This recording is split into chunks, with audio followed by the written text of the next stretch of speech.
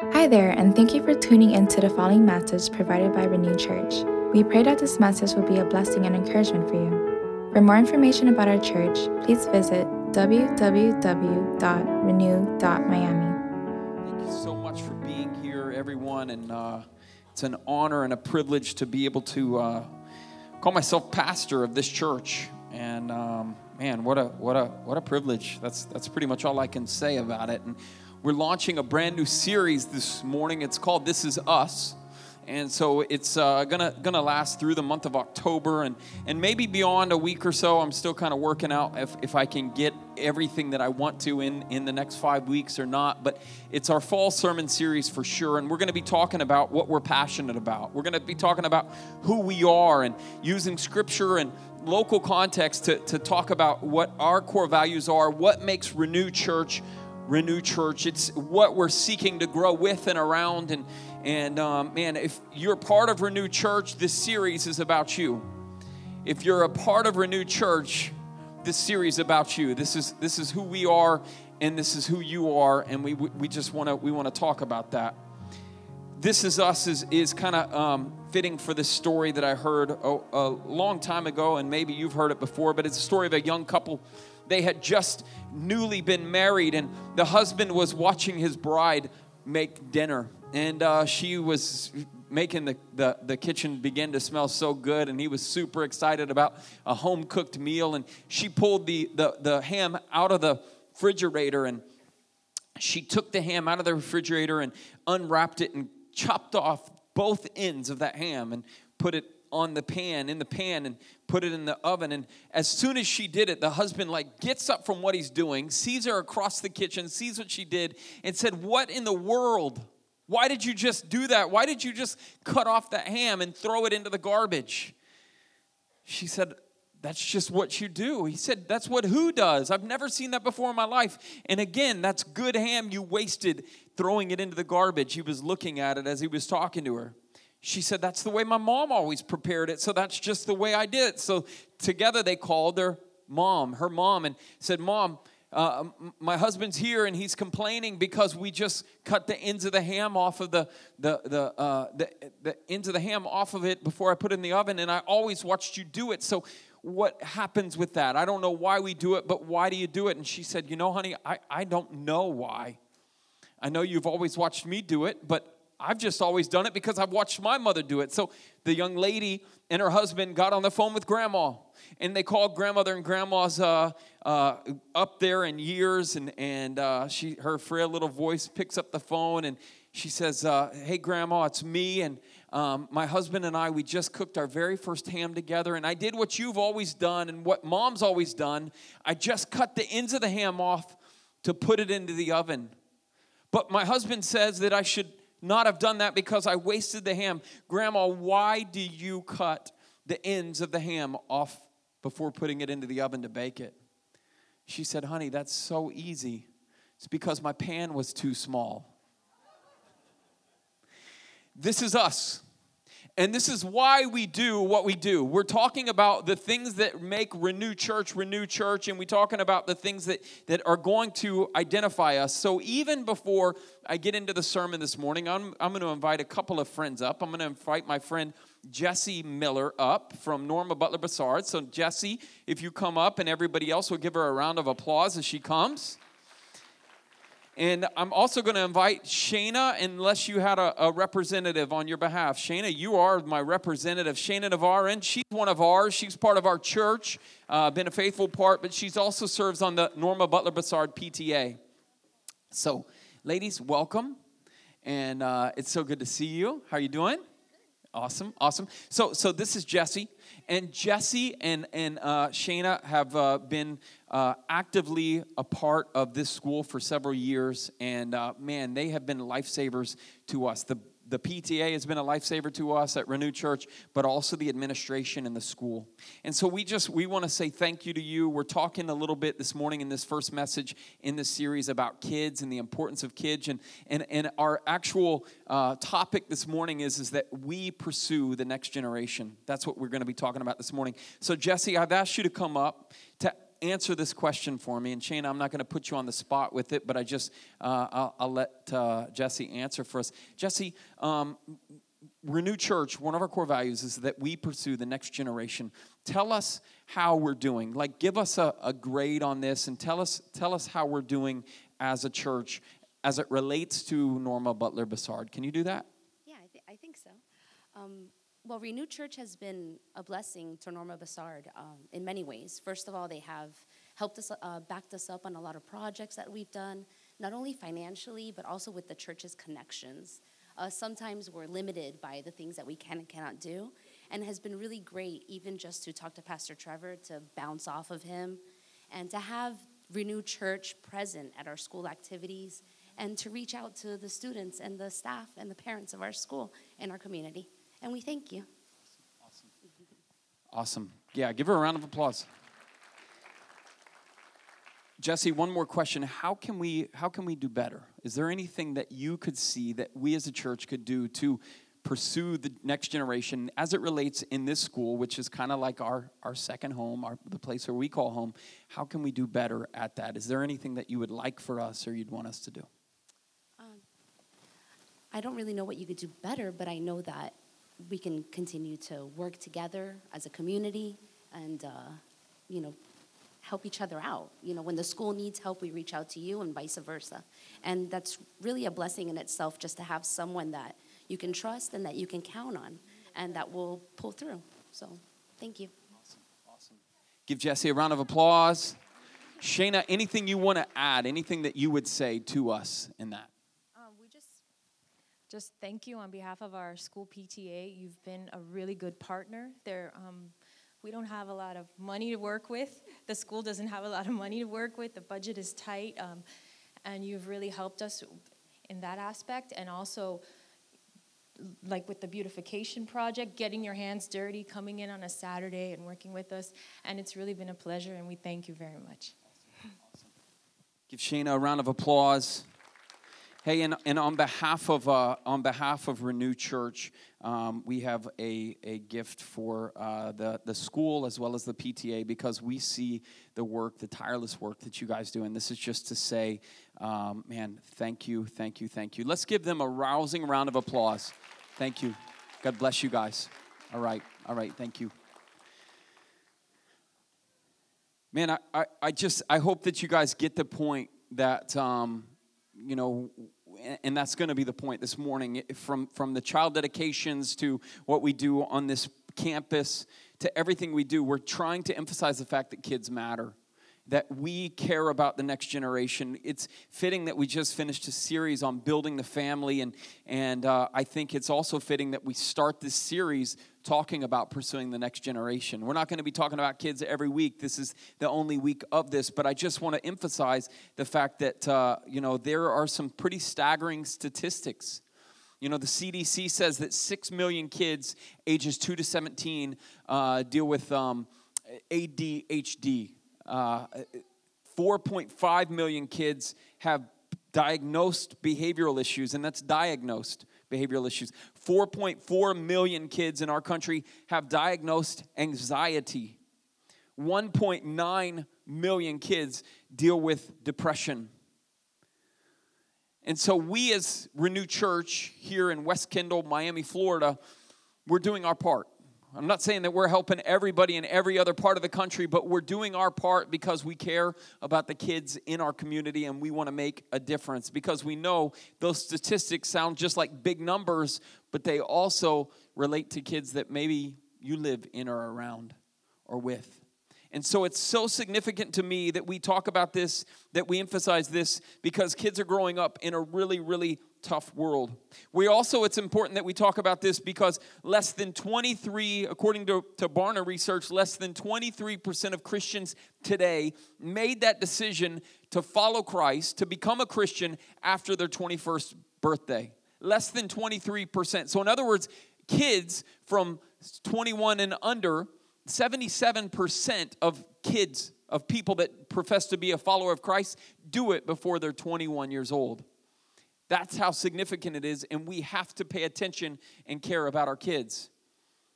77% 7%. And the age of acceptance impacts their commitment as well, because people who become Christian before their teen years are more likely than those who are converted when older to remain absolutely committed to Christianity. When they grow up from that age and they grow up in the faith, they will come back to, or they will stay committed to their faith more so than the person that may follow Christ and convert to Christianity at an older age. This morning, I'm going to be reading from Mark chapter 9. But before we even get there, I want to give you just a little bit of context. And I know we're pressed for time a little bit because of the things that we've already taken place. But I want to talk to you just for a minute about how important kids are. But before I can get to that, I want to talk to you about a significant moment in Jesus' life. It was called the Transfiguration. Anybody ever heard of the Transfiguration of Christ? A few people have. I'm going to fill you in, the rest of you that don't. That's all right. Here's what transfigured means, first of all. If you were to look this up, it's like the dictionary says transfigured means to transform into something more beautiful or elevated. So Jesus was transfigured into something more beautiful or elevated in the transfiguration. His clothes became dazzling white. Whiter than, the Bible says, anyone could bleach them. Sorry, Misty, better than Clorox. Moses and Elijah showed up at the Transfiguration. That's how important this moment was. And there was a voice from heaven, God speaking down at the moment of the Transfiguration, saying, "This is my son whom I love. With him I am well pleased." I want to just stop for a minute. I want to talk about Jesus' friends that showed up that day on that mountain for the Transfiguration. The first one was Moses. Moses is important because Moses equated to the Old Testament law. Like when you think about who Moses was, you think about the Ten Commandments, and you think about this terminology. Maybe if you've grown up in church, you've heard of the Mosaic Law, because he was the one that helped to write the law. Jesus came, though, and he fulfilled the laws. He fulfilled the commandments, and he did that to provide a way for us.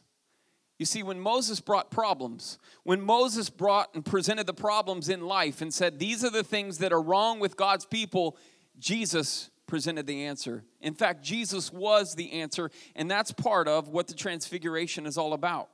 Elijah, the other man in that moment on the mountain, he was also an outstanding figure in the Old Testament. He was a great prophet, and his appearance with Moses on the mount testified that Jesus fulfilled the prophets. All of the Old Testament prophecies, all of those things that you would see, it would mean that Jesus being there with Elijah would say, hey, Jesus is the fulfillment of not only the law, but the prophets. So Jesus is dressed there in a robe that all of a sudden is transfigured, transformed. He's dazzling all of a sudden. He's got the references, Moses and Elijah. And then he gets the recommendation from God himself that says, this is my son whom I love. With him I am well pleased. But then all of a sudden Moses and Elijah disappear from the scene. And it's just Jesus. And I think like though he might still be glowing because these people are interested in what's going on when Jesus comes down off the mountain. They can see something different. Mark chapter 9 is our scripture, and I want you to read this with me. This is immediately following the Transfiguration of what I would just describe to you. When they came to the other disciples, they saw a large crowd around them, and the teachers of the law arguing with them.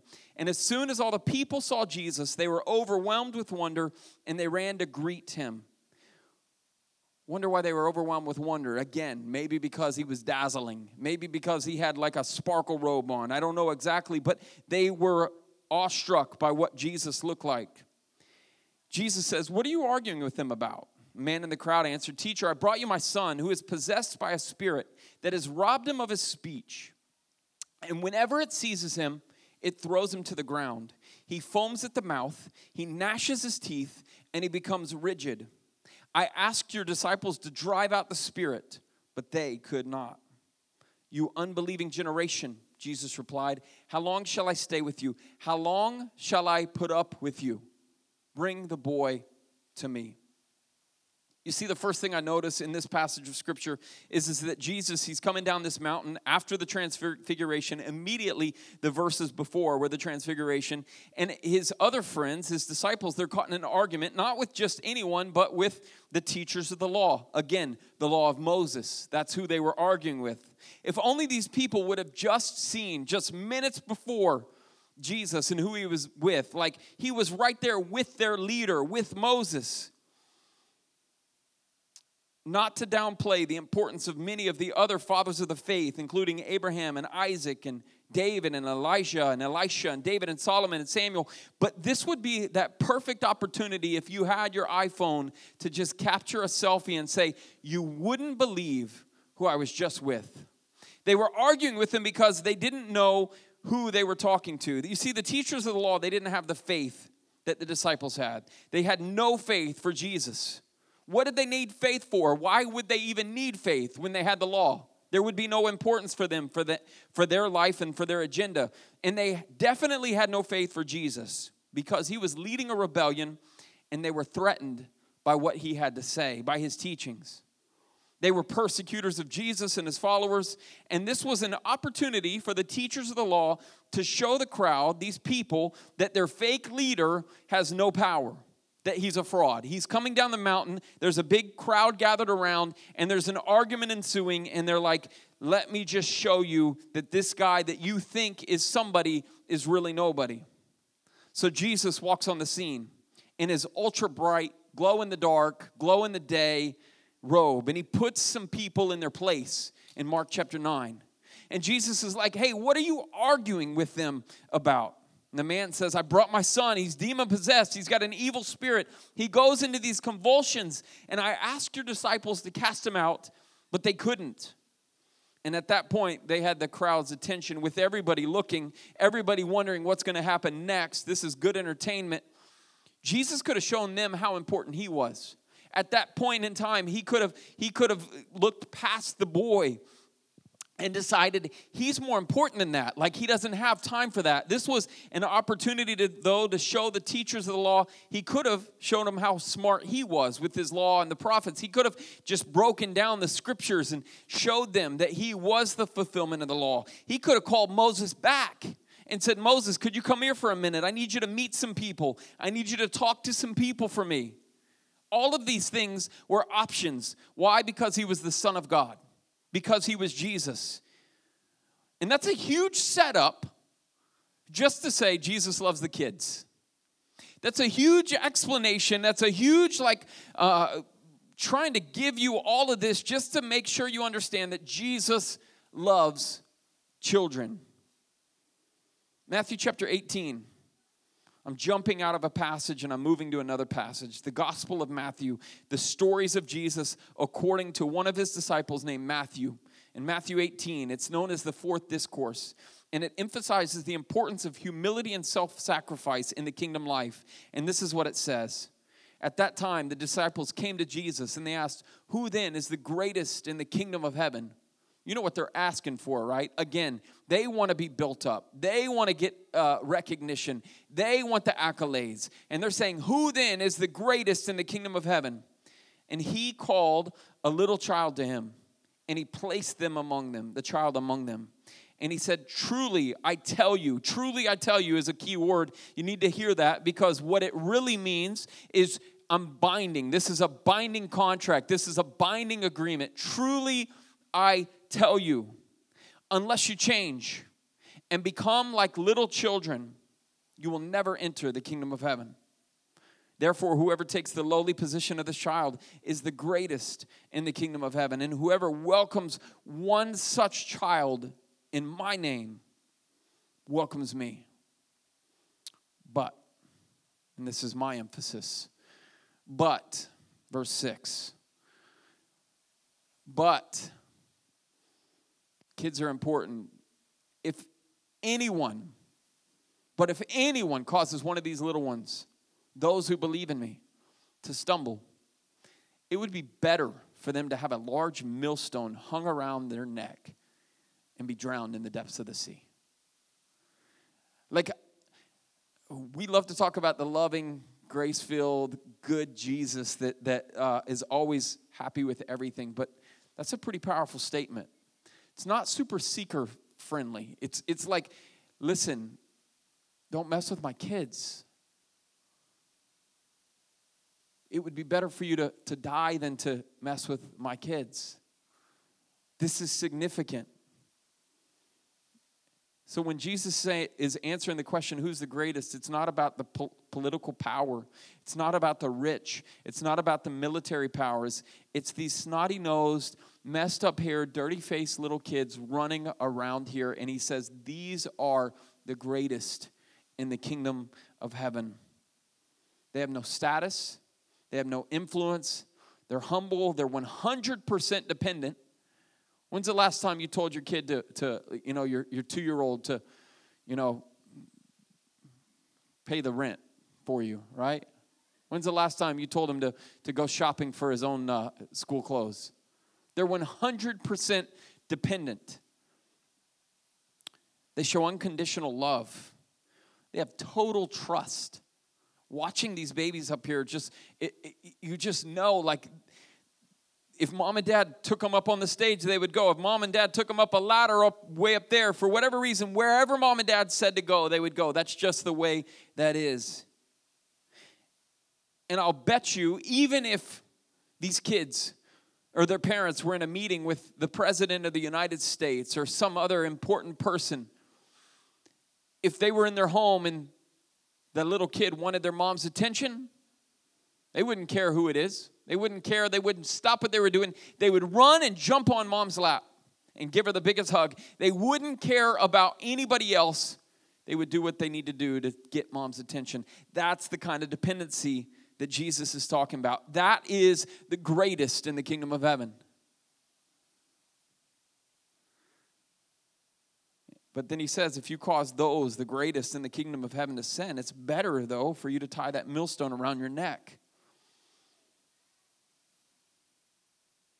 Those are strong words, again, to tell you how much Jesus cares about kids and how important it is that we care and that we love kids and that we pursue the next generation. I want to go back to Mark. I want to go back to the story of the boy. Mark chapter 9, verse 20. So they brought him. Jesus had just got through saying in verse 19, bring the boy to me. So they brought him. And when the spirit saw Jesus, in other words, the spirit that had possessed this boy, when the spirit saw Jesus, it immediately threw the boy into a convulsion. He fell to the ground. He rolled around, foaming at the mouth. Why? Because Jesus is the enemy of Satan. That's the reality of it. That's why, because Satan, who was possessing this child, or one of the demons, saw Jesus and he couldn't control himself. And Jesus asked the boy's father, how long has he been like this? From childhood, he said. It has thrown him often into the lake or the fire or the water to kill him. But if you can do anything, take pity on us and help us. If you can, said Jesus, everything is possible for one who believes. I mean, if you can, really? Like, you're talking to the guy that just came off the mountain. You're talking to the guy that just got through having a conversation with Moses and Elijah, and he outlasted them. And you're talking to the guy that just had a call out from God himself saying, this is my son whom I love. With him I am well pleased. The father says, I do believe. Help me overcome my unbelief, verse 24. And when Jesus saw that a crowd was running to the scene, he rebuked the impure. When Jesus saw that a crowd was running to the scene, he rebuked the impure spirit. He said, you deaf and mute spirit, I command you, come out of him and never enter him again. The spirit shrieked, convulsed him violently, and came out. But it's not over yet. The boy looked so much like a corpse that many said that he's dead. But Jesus took him by the hand, lifted him to his feet, and he stood up. After he had gone indoors, his disciples asked him privately, why couldn't we drive it out? And he replied, this kind comes only out by prayer. Some versions say prayer and fasting. This morning, I want to just emphasize 4 things that need to happen.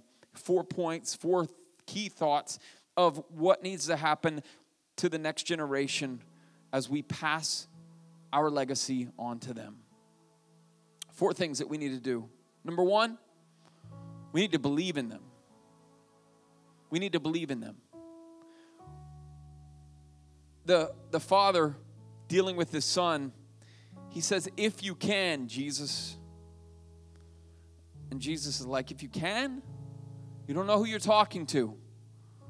It's time that you start believing in who I am and what I can do. And Jesus says, everything is possible for one who believes. Man, sometimes we do the same thing. Sometimes we look past young people. Sometimes we think they don't count. Sometimes we think that the world has a grip on them that cannot be broken. Or worse yet, we think that they're already dead. Like there's no hope for these kids. And we just say, oh man, the next generation, those millennials, I can't handle those kids. I can't stand those kids today. We've got to believe in them. Second thing we got to do is we got to give them a second chance. We got to give them a second chance. That kid was as good as dead, and before that he was overcome by an evil spirit. We're too quick to give up on kids that seem like they're not going anywhere or that they're under the wrong influence. But at Renew, we're pursuing the next generation, and that means we will offer second chances and third chances and fourth chances and 77th chances. Whatever it takes. We've got to care about our kids, and we've got to believe in them. We've got to offer them that second chance. When nobody else believed, when nobody else thought there was a chance, Jesus did. The third thing is they need a touch from God. And sometimes that touch comes through us. It says the boy looks so much like a corpse that many said he's dead. Like as if to say, thank you, Jesus. You just delivered my son from an evil spirit, but now he's dead? I think I'd rather have the old guy back, the old kid back. That was a tough moment because everybody began to murmur. Everybody began to question, what did we just watch? They thought he was dead, but Jesus took him by the hand, it says, and lifted him to his feet, and he stood up. Sometimes that touch comes through us. When you're in life, who in your life needs a touch from God? There's someone in your life that needs a touch from God, and you have the opportunity to be the hand of God to them. You have that privilege, that opportunity, actually that obligation to be the hand of God to them, because maybe they won't get it from anywhere or anyone else. So you have to offer them a touch. Touches include quality time. Sometimes just a quick text. Hey, I believe in you. A friendly hug or a high five. Or maybe that touch from God is just your help. I'm going to help you. Why would you help me? I didn't do anything for you. I know. I just love you. I just care about you. I just want to help you. The next generation needs us to believe in them. They need second chances. They need a touch from God. And finally, they need prayer. After Jesus had gone indoors, the verse says, his disciples asked him privately, why couldn't we drive him out? Jesus said, this kind can only come out by prayer and fasting. Our kids need our prayers. Amen? Our kids need our prayers. It's our job to pray for them. It's our job to lift them up. This is the key to their success, to their future. The disciples were trying to do it in their own strength. They were trying to do it in their own power, and maybe they had done it before and it worked, but this time it didn't, and they were like, I don't know what to do. And Jesus showed up and he said, it's not just because I'm sparkling white. It's not just because of the things that I just got doing on the mountain. It's because this kind only comes through prayer and fasting. So let me ask you, what is the impossible for you? What is the thing that's going on in your life and you're like, there is no way, I've done everything, I've tried it all. Well, let me ask you this. Have you prayed? Have you fasted? Have you sought the heart of God and said, God, would you please touch my child? Would you deliver this young man or woman from whatever it is They need us. The next generation needs us. And it's sometimes we're in that moment where like the Father, and he's like, Jesus, he says to Jesus, if you can do something, would you do it? And Jesus is like, if you can. And the Father goes, I do believe, I'm sorry. Help my unbelief. And I've been there where that Father stood. Like, I believe, God, I believe you can do it. But help my unbelief, because there's a piece of me, there's a part of me that's just really struggling with really and fully, totally believing. But we've got to pray and believe.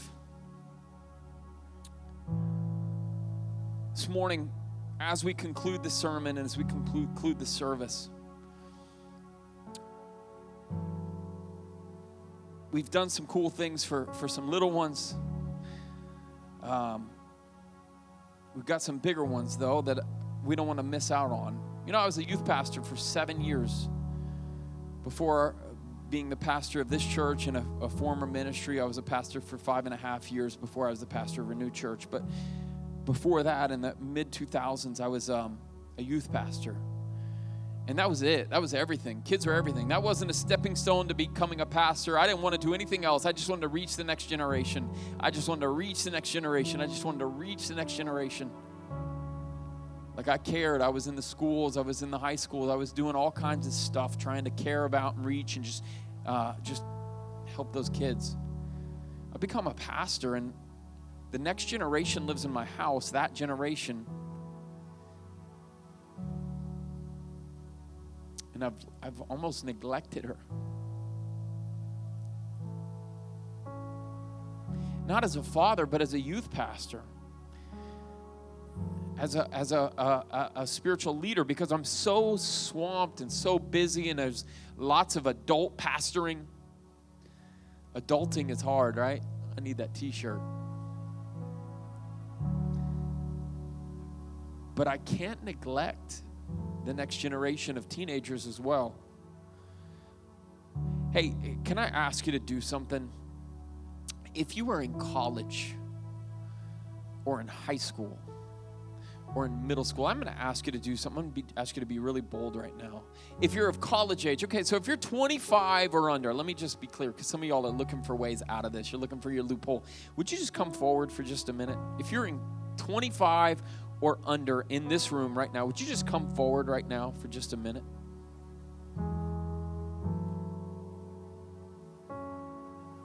Just face this way, just like this. A couple more coming. A couple more coming.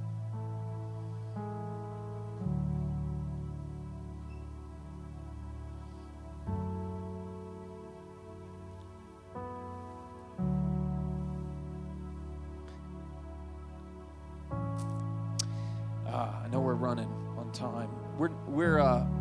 Listen, our church is 9 months old, about 37 weeks old, something like that, 39, I don't know, something like that, I lost count. But I owe you an apology.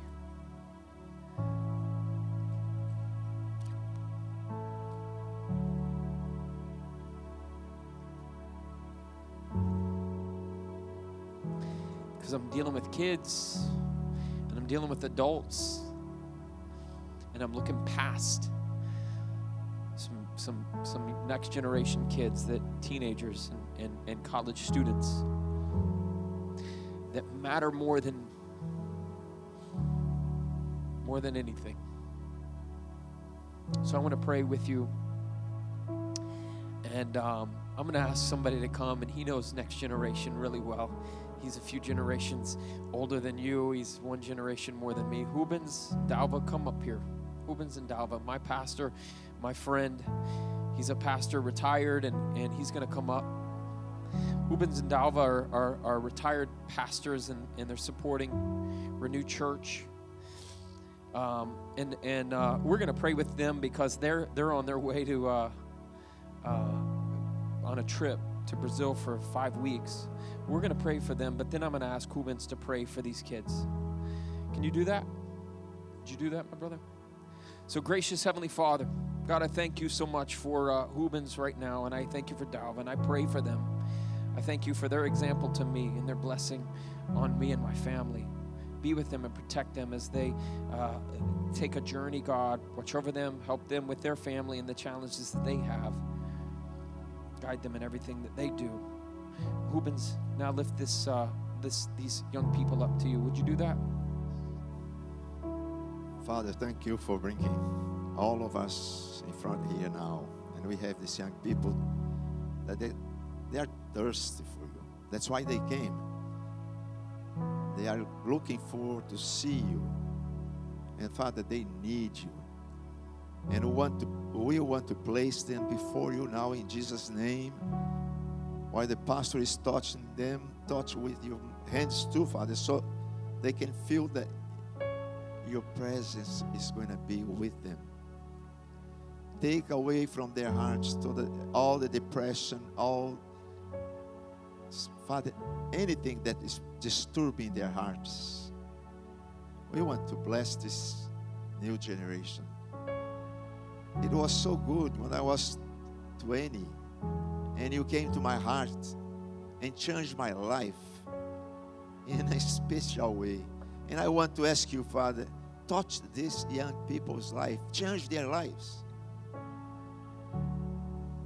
If she's not feeling you, if she's feeling alone, if she's feeling alone, if he is feeling alone, Father, please be with them. Don't let them walk by themselves.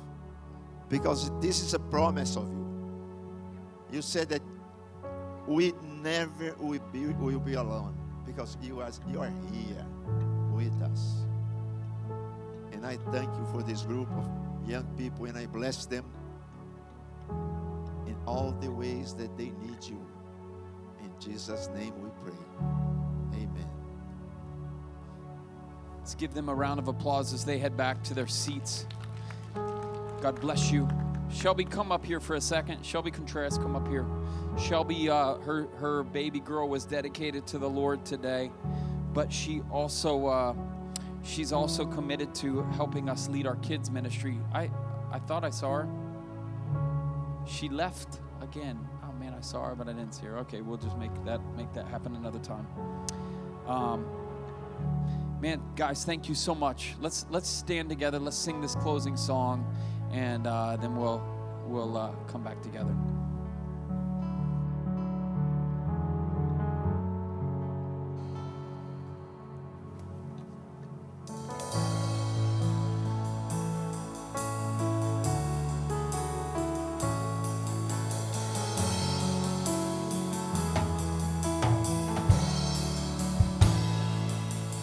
Let the King of my heart be the mountain where I run, the fountain I drink from.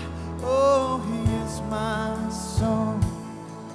Let the King of my heart be the shadow where I hide, the ransom for my life. Oh, he is my song. You are good.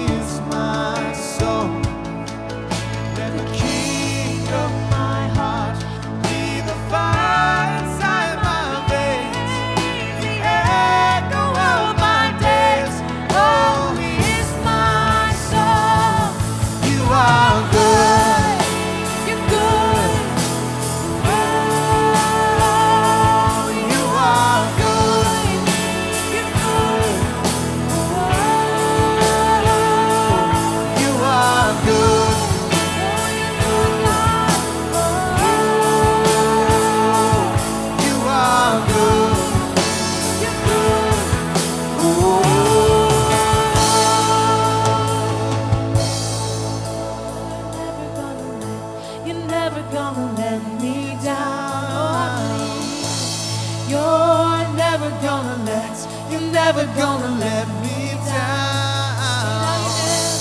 You're never gonna let me down. You're never gonna let me down. You're never gonna let me down. You're never gonna let me down. You're never gonna let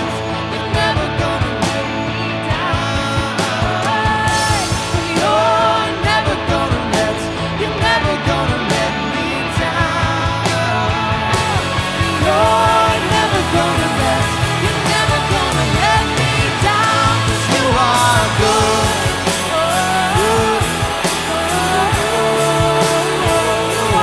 You are good. Oh, you're good.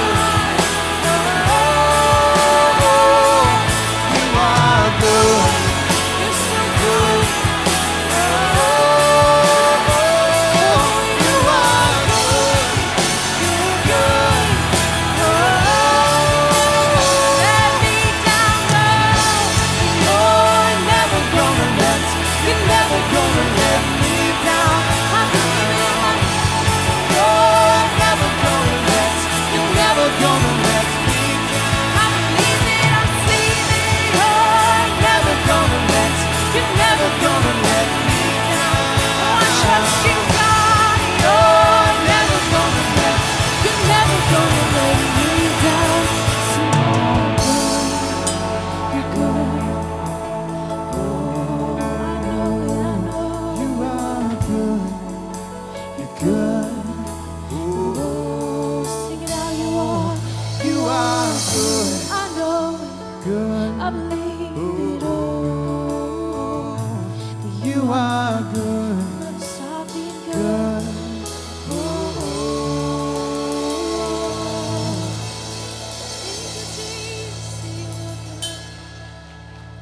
Amen, amen, amen. So we're committed. I'm committed. We're going to figure this out. We're going to get this youth ministry up and going. We're going to do something for our students, for my daughter, and for those that are a part of it. Pray for us. Pray for that. Amen, amen. Thank you. Thank you. Pray for that. And we're believing and knowing God's going to make a way. Shelby Contreras, come on up for just a second. Give us a word. Shelby is our volunteer. What a miracle. Her and her husband showed up one day with her beautiful little Honora, and they said, we want to serve at Renew Church. And so just give us a word of inspiration as we talk about pursuing the next generation. What do you want to say? So just this week, I was reading in Ephesians, and I'll just summarize it because it can feel like a lot at the end of service. Basically, Paul is writing to the Ephesians saying, hey, the same Holy Spirit that lives in the Jewish people also can unite you to the Gentiles. So the same Holy Spirit that has united the Jews and the Gentiles, God's chosen and God's not chosen, but we are chosen now, can speak to our kids, can speak to a 2-year-old, can speak to a 30-year-old child that you have at home or not at home. And so I just encourage you in this pursuing the next generation, even for myself, I have a 2-year-old almost, I don't want to demoralize or degrade what my child can and can't hear from the Holy Spirit, because the same Holy Spirit in me can speak to her no matter how old she is. So I'm going to pursue the next generation, and what we're doing in kids ministry, that's our philosophy. We're pursuing them knowing that the Holy Spirit can speak to them from the nursery up to elementary. It doesn't need to be us telling them, hey, this is what God's telling you. No, when we read the scripture and teach the lesson, the Holy Spirit speaks to their hearts, just as he does to us. And so I just encourage us as parents, aunts, uncles, grandparents, the Holy Spirit is speaking to this next generation just like he speaks to you. Amen? Amen. Aren't you glad? Wait. Aren't you glad she's our kids director? Yeah, give her a round of applause. That's her only pay. That's your only pay is a round of applause. Pray for us. Pray for us and then hand it over to Mike. God, I thank you for today. I thank you that you're putting in our hearts a burden to pursue this next generation.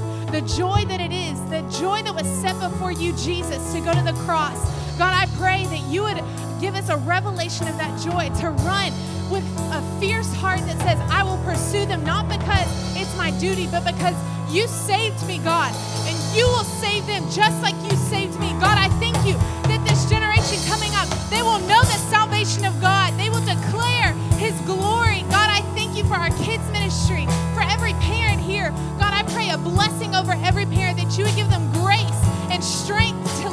children you have given them. In Jesus' name, amen.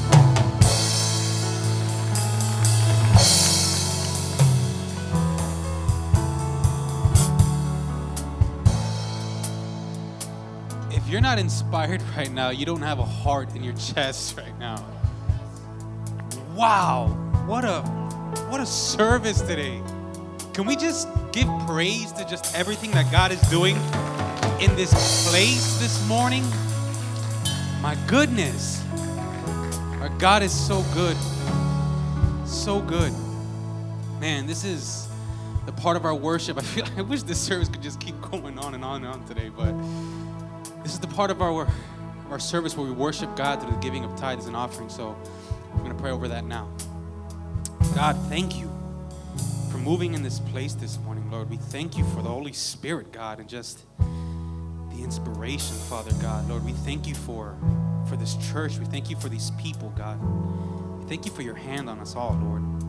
Lord, I pray that you bless this offering this morning, Lord, and you bless these families, God, and you just continue to work through us and for us, God, and continue to build relationships with our brothers and sisters in this place, God. We thank you for just your God love.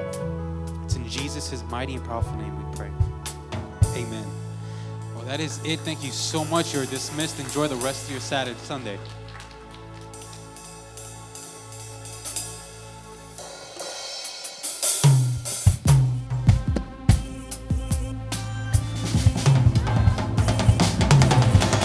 Lost in my transgressions, wandering in sin. Down a road that had no end. I was walking through this fire.